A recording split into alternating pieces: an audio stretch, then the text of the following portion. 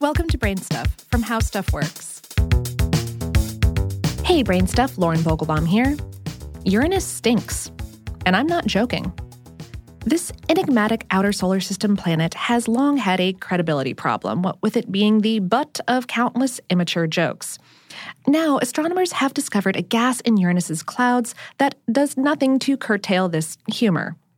At all. Thanks, science. The newish study, published in the journal Nature Astronomy, has discovered the chemical signature of hydrogen sulfide in the planet's clouds, a compound that gives rotten eggs their distinctive stench. Besides launching a bevy of new puns, this finding could transform our understanding of how our solar system evolved. It may also help us to understand the atmospheres of massive planets orbiting other stars. First, a bit of background. Uranus has only been visited by a spacecraft once, when NASA's Voyager 2 zipped past the planet in 1986. The flyby produced many beautiful and iconic views of this almost featureless light blue world. And astronomers have made countless ground-based observations of Uranus in hopes of better understanding the composition of its atmosphere. Despite these efforts, however, we know little about this faraway planet. But the discovery of hydrogen sulfide is a big step forward, and it could only be done using one of our planet's most powerful observatories. Using the near-infrared integral field spectrometer that's attached to the Gemini North Telescope in Hawaii, astronomers were able to detect the very slight spectroscopic signature of hydrogen sulfide in the uppermost layers of Uranus's clouds.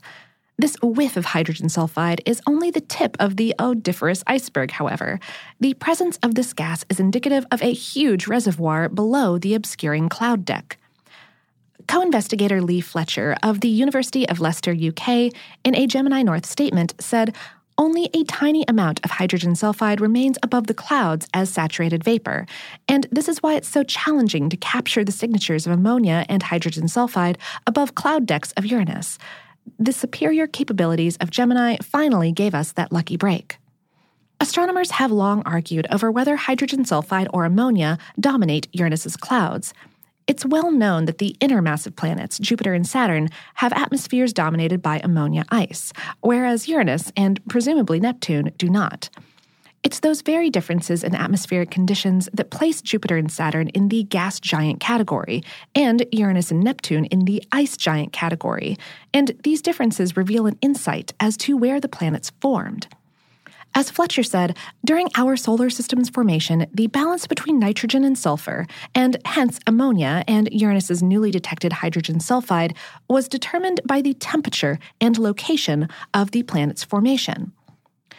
The thought is that early in our solar system's history, the massive planets migrated from where they initially formed, eventually setting into stable orbits where we see them today.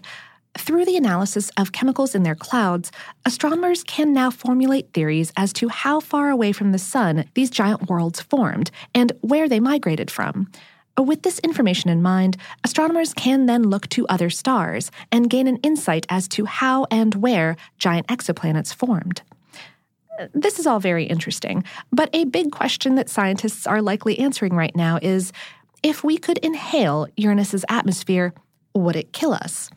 The smell would certainly be unpleasant, but it's not the stench that would kill you.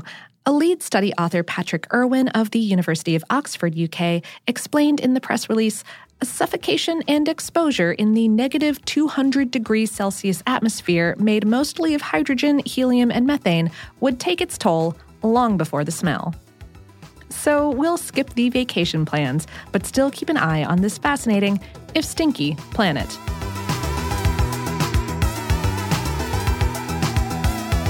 Today's episode was written by Ian O'Neill and produced by Tyler Klang, with kind engineering assistance from Ramsey Yount.